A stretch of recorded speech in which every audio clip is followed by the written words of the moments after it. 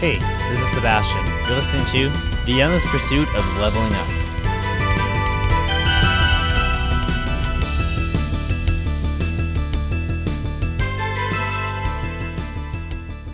So I recently did a guided meditation that was called Releasing Childhood Confidence by Sensei Paul David on this meditation app I use every morning called Insight Timer.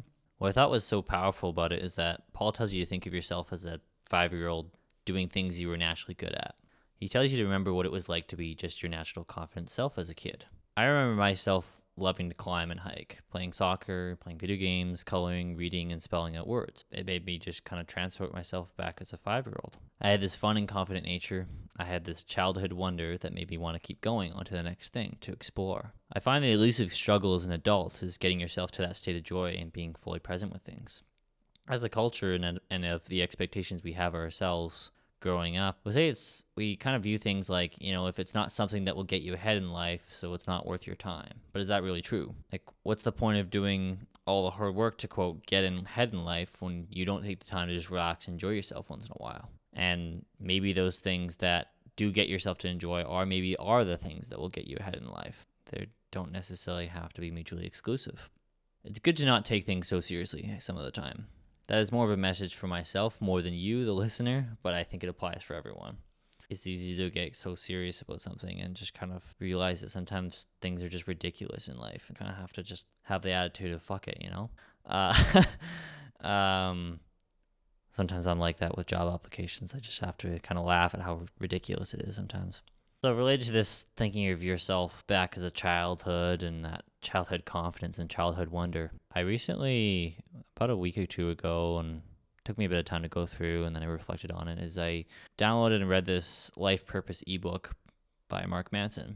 I'll link it in the show notes. And one of the questions kind of related to this is that he asked, it says, what is true about you today that would make your 8-year-old self cry?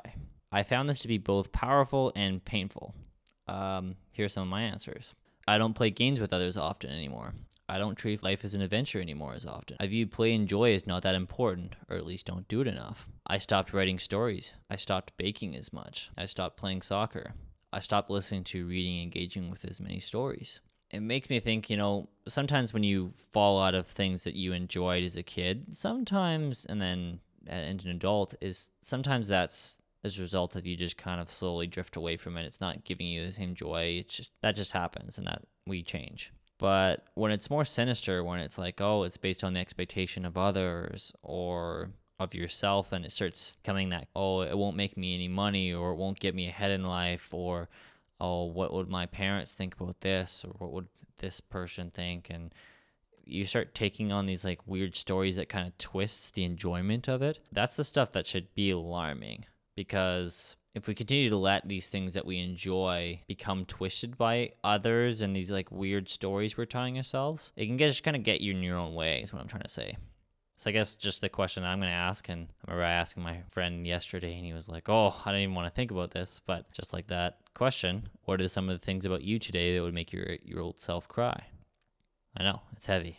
One moment I had with listening to my friend's podcast, The Philosopher and the Fool, they talked about the fact that on my podcast that I wasn't going to be scripting stuff as much. And I was planning to do that, and the last few episodes, it doesn't seem like that's been the case. So we'll see.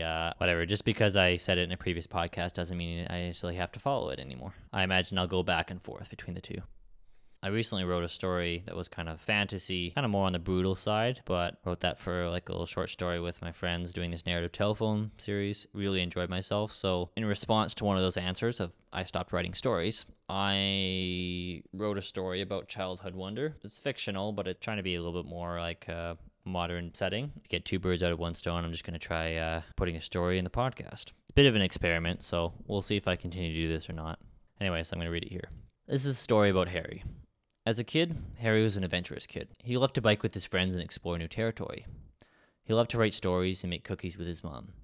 He had this childhood wonder that drove him. It was how he viewed the world. He wrote a story about a kangaroo and an alligator becoming friends that sought out the tastiest treat guarded by a father-beating dragon. It was fun for him to get lost in the world and create something new and just play. At the age of 12, he remembered one moment that really changed how he saw things. He got off the school bus and walked a few blocks to his house. and his mother was outside crying. The mother broke the news to Harry that his father had gotten in a car accident and that he was in a coma. Harry got quiet and bottled it up while also trying to be there for his mother. The mother had said, "You and I have to handle things now. Your father needs time to get better, so I'm going to need you to help more." As she broke into tears again, after seeing his father at the hospital, they went home. Harry pulled out the papers for the comic he was excited to continue working on from before, but he pushed them away and ruminated over what happened to his father in the sentence, "I'm going to need you to help more." He went to bed feeling horrible. He withdrew from a lot of his classes and didn't have that sense of wonder. It was replaced more with a sense of burden. A couple weeks later, he got a job working as a grocery clerk, working 4 nights a week. He viewed this responsibility seriously and started to withdraw from things he loved before, like writing stories and biking with his friends. His mother was exhausted herself picking up extra shift at work, but tried to do fun things with Harry, like watch a movie or do some baking. But Harry would either brush it off, thinking it wasn't as important as work or the chores, and when they would watch a movie or do some baking, the mother would pass out from exhaustion or just things wouldn't really click. This pattern repeated for the next 3 years. Then Harry's father woke up out of his coma.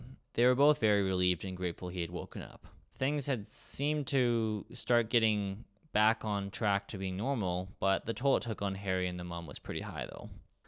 The father takes about 4 months to recover to a better state, but he's still left with a motor control disability. Harry didn't have to work as much anymore since things got better with his father returning to work part-time. His mom and dad told him he didn't have to help as much with the family income, but Harry viewed his responsibility very seriously. He had a hard time relaxing, always looking to do the next productive thing. As he went to college and going into the workforce, he became more out of touch with what made him happy, always looking at getting ahead more than what he actually wanted. It was hard for him to be present in his romantic relationships and friendships, and it would usually eat away at the relationships. Harry was more withdrawn and cautious, worrying if a tragedy would befall him or a family member. Years later, one day he was at a family reunion, and his cousin's kid, Blake, was playing with some toys. Harry's cousin encouraged Harry to play with Blake. Harry was a bit hesitant, but after a bit he lightened up and started playing with him. Blake asked if Harry wanted to see the story he was reading, so Harry humored him. Blake showed him the book, which was called The Lost Kangaroo. Instantly, it made Harry remember his own story about the kangaroo and alligator and the fire-breathing dragon he wrote so many years ago. It made him feel like a kid again. His childhood wonder was there as Blake showed the book to him. That night, Blake went home and took out some paper and started writing a story. It resembled an adventure around a kangaroo and an alligator. He felt curious. He felt driven to explore. He started to engage in his relationships and with his work again, and new things felt possible and exciting again. He started biking again with friends. His feeling of burden slowly got smaller. He had this childhood wonder that drove him. It was how he viewed the world. The end. Have a good rest of your day.